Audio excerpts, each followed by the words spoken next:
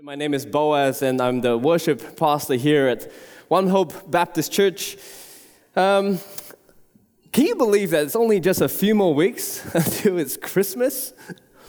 And I thought that before things get a little bit too busy for all of us, that it might be great if we just took a few moments to stop and reflect and really realize that Jesus' birth all those years ago changed everything. After all, even the fact that we celebrate Christmas speaks of how significant his life was. But before we do, let me start by taking you back to 2018. It was in June of 2018 when a Thai soccer team of boys were trapped in a cave. Most of you probably know what happened, but for those of you who don't or may have forgotten, let me just recap some of the key events that took place. In 2018, this Thai soccer team of boys and their coach were trapped in a cave when a monsoon flood came in and just trapped them inside this cave. It was eventually some 10 days later when they were discovered about 4 kilometers deep into this cave. But to rescue them would require skilled cave divers to navigate through tight and extremely muddy waters to get to them. And thankfully, these boys and their coach were saved, all because of the bravery of these cave divers. And rightfully, after the whole ordeal, the cave divers were honored and decorated for their incredible courage and bravery. But imagine if they weren't. Imagine if these cave divers, who risked everything to put their lives on the line to save people who were virtually strangers to them, imagine if they were forgotten. They were cast aside. They were taken for granted. Imagine if these cave divers were ignored. As the people celebrated and decorated the bravery of these young boys for having survived the whole ordeal, with no mention of these cave divers. How would you feel? I think most of us, if not all of us, would probably feel a sense of injustice, a sense of it being wrong. Because we know when someone is due the credit and the recognition that is rightfully theirs for something they've done, something they've deserved, it's only right that we give that to them, that we honor them, that we credit them with it. Or what if I told you that sometimes we do the same thing to God? That sometimes we forget God for what he's done for us. We don't give him the credit and the recognition that is rightfully his. We forget, we cast him aside and we take him for granted. And the Bible tells us numerous times that not only is God the creator of all the things that we see, God is the king. In Psalm 47 verse 6, it reads, "Sing praises to our King, sing praises, for God is the King of all the earth. Sing to him a psalm of praise. God reigns over the nation. He is seated on his holy throne." In fact, the psalmist is telling us, if not for any other reason, sing praises to God because he is the King of all the earth. And just as how you would give the praise and recognition and the respect to any human king, how much more should we give God, who is King of all the earth, the respect and recognition that he rightfully deserves? And maybe there's some of us here tonight who, if we really asked you whether you truthfully knew what worship is all about, you might say, honestly, I don't really know. I don't really know what worship is. Is it the singing of the songs like we just did? Is it the raising of our hands that makes worship worship? Or perhaps it's a gathering like this on a Sunday. Is that what worship is all about? Well, I'm glad that you're here tonight Because in our time together, and as we approach this Christmas season where Jesus is born as the King, let's take a few moments to look at what the Bible has to say about worship. And there's certainly a lot of different aspects to what worship is, and we could spend the whole night talking about it. But in the brief time that we have, let's look at the key aspect of what Jesus had to say about worship. Today we turn our attention to the book of John, chapter 4. And here Jesus is found in a region called Samaria. And he goes to this well and meets with this Samaritan woman. And there they begin to converse. And Jesus tells her that you have had 5 husbands.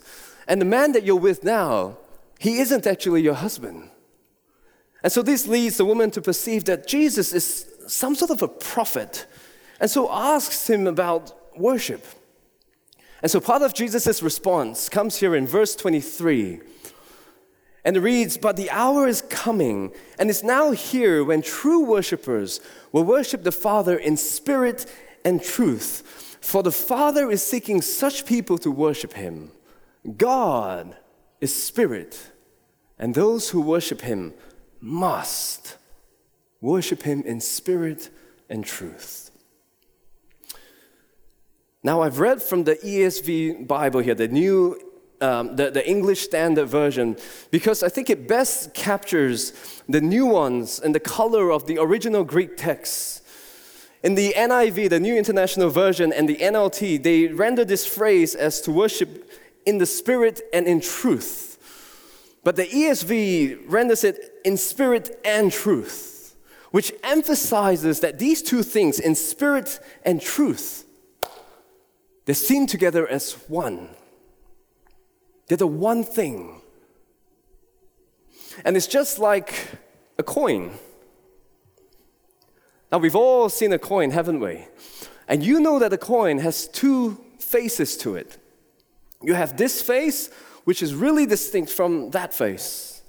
And you can tell them apart. You can look at the features and identify, yeah, they've got different things on it. But you wouldn't divide these 2 faces, would you? Because to do so would not make this a coin any longer. No, these 2 things come together to make up the one coin. And in the same way, when it comes to worship, Jesus is telling us that it makes up in spirit and truth to make up the one thing. But why? Why does Jesus tell us that when it comes to worshiping God, you must have these 2 things together as one? Well, I think the answer is really quite simple. It's that when you have these 2 things together in spirit and truth, and as you worship God, you get a beautiful picture of what an authentic worshiper looks like. And we're going to see what those things are. Let's identify what these 2 elements are when it comes to worshiping God. So if you're taking notes, it's important to understand that when it comes to worshiping God in spirit, that it points to the unnatural. It points to something not of our natural world. One of the best pieces of advice that I received when I was studying in Bible school was that whenever you're reading your Bible, the primary context always carries the greatest weight. And so when we come to a phrase like this, to worship in spirit and truth, we need to look at the immediate context to understand what it means. And we see that this phrase appears in 2 verses, in verses 23 and 24. But sandwiched right down the middle is this oddly placed description of what God is. Jesus says that God is spirit. Why does Jesus have to say that? Why does he have to mention it? Is it going to help us with understanding this? Well, I think it does. Let me illustrate it this way. Imagine you're at home one evening and you're there with your spouse and you're watching a movie together. And perhaps you have your kids sitting there with you enjoying the show, and it's cold, it's late at night, so you might have a blanket on, and you have maybe a couple of pets. You have a dog there, And I don't know why, but you might have a cat there as well. And there you're all sitting there together as a family, watching this movie. It's great. When suddenly, the lights go out. It's pitch black. You can't see a thing. And so you want to find out what the problem is. You stand up, you take a step forward, and as you do, you trip over something that you felt was soft and warm, but you're not quite sure what it is. Now, depending on what this thing is, determines the way that you respond to it. For instance, if you tripped over your spouse or one of your kids, you might go, "Oh, who was that? Are you all right? Are you okay? Is anything broken?" You talk to them, wouldn't you? But if you tripped over your dog, you might have heard the dog yelp out and you're like, "Oh, come here, boy, come here. Are you okay?" And then you sort of give it a little pat just to make sure it's okay. If you tripped over your cat, oh, man. It's a joke. Come on. But if you tripped over the blanket that you had on, or maybe a jumper that you had on the floor, you pick it up and you just toss it aside without a second thought. Because depending on what this thing is, determines the way that you respond to it. Similarly, depending on what God is, determines the way that we respond to Him, that we interact with Him. And so Jesus is telling us that God is spirit, which means that God, He's telling us, is invisible, as opposed to what we can see and what we can feel and hear. He's telling us that God is divine, as opposed to us human beings, limited and finite as we are. He's telling us that God is effectively unknowable unless He chooses to reveal Himself to us. In other words, God is beyond us. We cannot contain Him. God is not flesh and blood like we are. No, He is completely unlike us.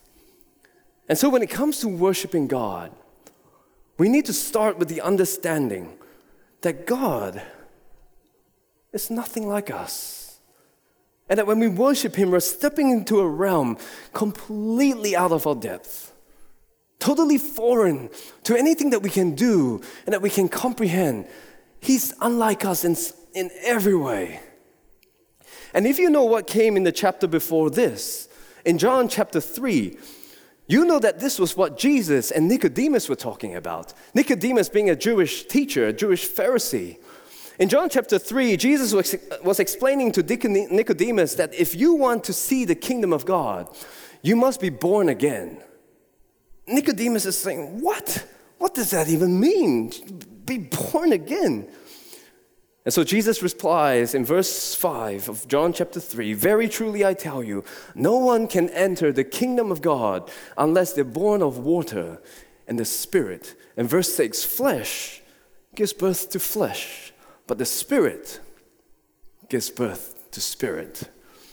And in verse 8, "The wind blows wherever it wishes, and you hear its sound, but you do not know where it comes from or where it goes. So it is with everyone who is born of the Spirit." Or in other words, just as how the wind blows and moves as however it wishes, with no command or direction from you, so it is with the Spirit of God, who moves and works as He chooses, to give life as He determines. He's beyond us, and He works in ways not of our natural world. And so if God is spirit, and if what Jesus said is right, that as true worshipers, we must worship Him in spirit and truth, then we need the Spirit's help here. We need the Spirit's help to bridge this divide between us and God so that we can come before Him and worship Him the way that God needs to be worshiped. And so the first thing to note is that when we come to worship in spirit, it points to the unnatural. And secondly, when we worship God in truth, it points to Jesus, the Son of God. Now, I have to quickly say that when it comes to worshiping God in truth, yes, it does mean that we ground our worship on the truth from the Word of God, the Bible. Yes, it certainly means that. But let me take it one step further and show you that worshiping Him in truth also points to Jesus, the Son of God. When someone comes from somewhere, they can tell you what that place is like. Because I was born in Singapore and have been there numerous times before, I can tell you what Singapore is like. I can tell you that it's hot and humid. They've got a fantastic public transport system there with many buses and trains and taxis. They've got relatively inexpensive food. You can get a proper meal for $5, $6, easy. I can tell you what Singapore is like because I've been there myself. Jesus tells us many times in the Bible that He can tell us what heaven is like and what life beyond this life is like because He's been there. He's been in the Father's presence, God the Father's presence, and now He can tell us what He saw. In John chapter 8, Jesus is talking to a group of Jews who insist that they've never been enslaved before. And Jesus tells them in verse 34 of John chapter 8, that very truly I tell you, everyone who sins is a slave to sin. And then Jesus goes on to explain, look, even though you might have sinned, let me tell you something. Let me tell you the truth of what I saw. I saw that whoever the Son of God frees, it's a song we sung earlier, he is free indeed. I can tell you this because verse 38, he says, I've seen this in the Father's presence. I can affirm this, that this is true because I've seen it with my very own eyes. Believe the truth that I speak to you.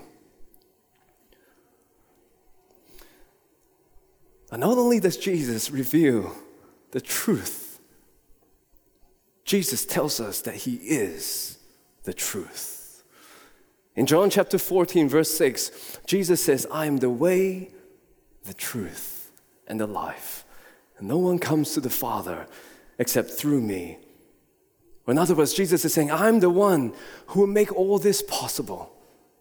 I'm the one who will give you this new life in God. I'm the one through my life that will change everything, through my ministry, through my death and resurrection on the cross. And you know what happened when He died on the cross, don't you? For those of you who know, what happened to that veil in the temple of God, the veil that separated the holiness of God from the rest of the world? The moment Jesus died, that veil was torn into two. And now suddenly, the landscape of us coming before God had changed completely because of the ministry of Jesus here on earth. He has made it all possible. He's saying, I am the truth. And remember what happened when Jesus left earth. In the book of Acts, we see all throughout the book of Acts the Holy Spirit being poured out as a result of Jesus' life and ministry here on earth. And Jesus actually tells us this in John chapter 14, verse 16. He says, after I leave, I will ask the Father, and He will give you another advocate to help you and be with you forever. Who's this advocate? The Spirit of truth. And remember, this is the same Spirit that we were talking about earlier. The same Spirit who will bridge this divide between us and God, who will change us and transform us and give us this new life in Him. Can you see that it's all connected? When it comes to worshiping God in spirit and truth, it's all seen as one. The same Spirit who gives you this new life that we can come before God, it comes as a result of Jesus who made it all possible. How wonderful. Most of you are probably just staring at me right now. Great. But what do I do with this? Good question. Jesus actually helps us in showing us and telling us what this is supposed to look like. If we go back again to John chapter 14, but we go back one verse to verse 15, look at what Jesus says. He said, if you love me, or in other words, if you adore me, if you worship me, keep my commands. And we just read this, and I will ask the Father, and he will give you another advocate to help you. To help you do what? To help you keep his commands. And he will be with you forever, the Spirit of truth. The world cannot accept him because it neither sees him nor know him, but you know him, for he lives with you and will be in you. When the Spirit gives you this new life, he empowers you with this unnatural ability to keep Jesus' commands, to follow his teachings. And maybe some of you are thinking, what are these commands? What are these teachings, Boaz? Well, Jesus certainly taught a lot, didn't he? We have a whole lot of teachings in the gospel that we can look at, but Jesus just simplifies it to just 2 simple commands. And you probably know this already. In Mark chapter 12, verse 30, the first command is to love the Lord your God with all that you have. And then secondly, to love your neighbor as yourself. So simply put, church, when it comes to worshiping God in spirit and truth, it's a life that's been transformed by Jesus through the power and the life that comes from the Holy Spirit. To love God and to love people. So what can we do with this? What can we do as we leave tonight and go back into our worlds? What are some things that we can do? Well, let me suggest 2 really simple points of applications. Just 2 simple things containing 2 words. The first one is this: start small. Start small. And maybe some of us just need to start with the small step of asking the Holy Spirit to come and give us this new life in him, to do the work that only he can do in our lives. Or perhaps some of us need to start small by loving God again. That might be in the way that we faithfully give of our tithes, or it's in the way that we give him the best time of our day to him. And start small by giving him 5 minutes, 2 minutes. Start small. Or perhaps you need to start small by honoring him once more, to thank him for what he's done in your life. Because when was the last time you thanked him for something? One year when Christmas Day fell on Sunday, a farmer decided to go to church. Like some people, he thought he was fulfilling his religious obligation by going to church twice a year, on Christmas Day and Easter.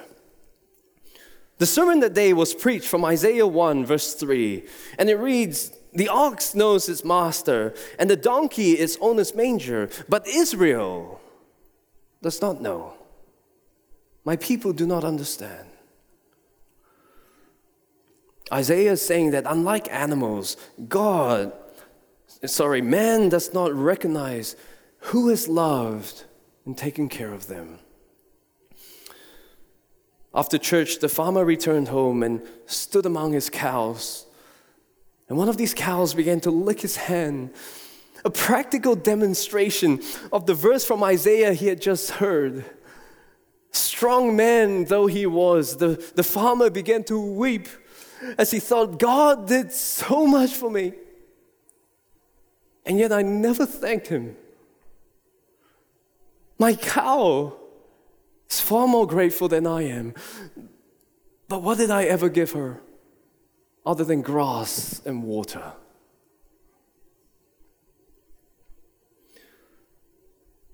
What more has God given you other than the food you eat and the water you drink? If you don't know how to start, start small. If you don't know where to start by thanking him, even right now, in your heart, because there's so many reasons to thank him. And maybe some of us need to start by thanking Him in the way that we love those around us. Look for opportunities to serve. Look for ways where we can encourage one another. For those who serve behind the scenes, those who clean up after you, those who serve you at restaurants, find ways where you can shout someone a meal. Start small with a coffee. Start small in the way that you love others around you. And secondly, start now. Start now. Not tomorrow. Not next week. No, start now. Start today. Because chances are God has already placed it in your heart to do something. Perhaps He's been tugging on your heart to open your Bibles again and to read it once more. And remember, start small. 2 verses. 1 verse. Maybe He's already been prompting you to respond to Him, to open your heart to Him, to invite the Holy Spirit in, to do His work in your life that only He can do. Whatever it is, can I encourage you, church, to start now, to start small. As we begin to roll into this Christmas season, let me close with this story. Joni Eareckson Tada had a terrible accident that left her quadriplegic, paralyzed from the shoulder down. In spite of her physical limitations, she became quite an accomplished author and artist. In 1982, she married her husband Ken, and for her wedding, she had planned to come down the center aisle in her motorized wheelchair. But just before her grand entrance, she noticed 2 distressing problems.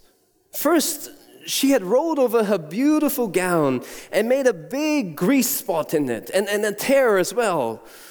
And then the flowers that were on her lap, they slipped and lodged between her leg and the chair. She was filled with disappointment. And then suddenly the doors to the auditorium opened, and she saw her husband-to-be. He was the man who was committing his love and his life to her. And Johnny later said, and once I saw Ken's face, all I could think of was him.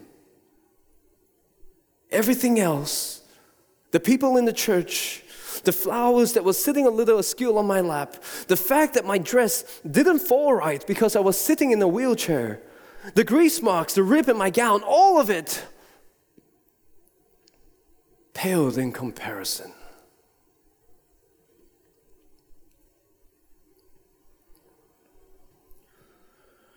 Who are you looking at today, church? Who is your Lord and King? When it comes down to it, who are you living for? Jesus, the Son of God, came as a baby to give His life for you and for me. And as a result of Jesus' sacrifice and ministry here on earth, the Holy Spirit now works in our midst to give us this new life so that we can live just as Jesus lived. And so can I encourage you that wherever you find yourself today, to remember that because God is King and that He deserves our praise and our worship, remember that we must worship Him in spirit and truth. But we cannot do it on our own. But with the Spirit's help, we can do it in such a way where we love the Lord our God with all that we have. And we can love each other just as Jesus did. Father, we thank You for tonight. We thank You for Your word that's ever so true and ever so powerful. Lord God, I thank You, Lord God, for this time that we've had together where we can hear and understand Your word. Lord God, we pray that Your Spirit will begin Your work in our lives. Change us, mold us, and make us to be more like Jesus.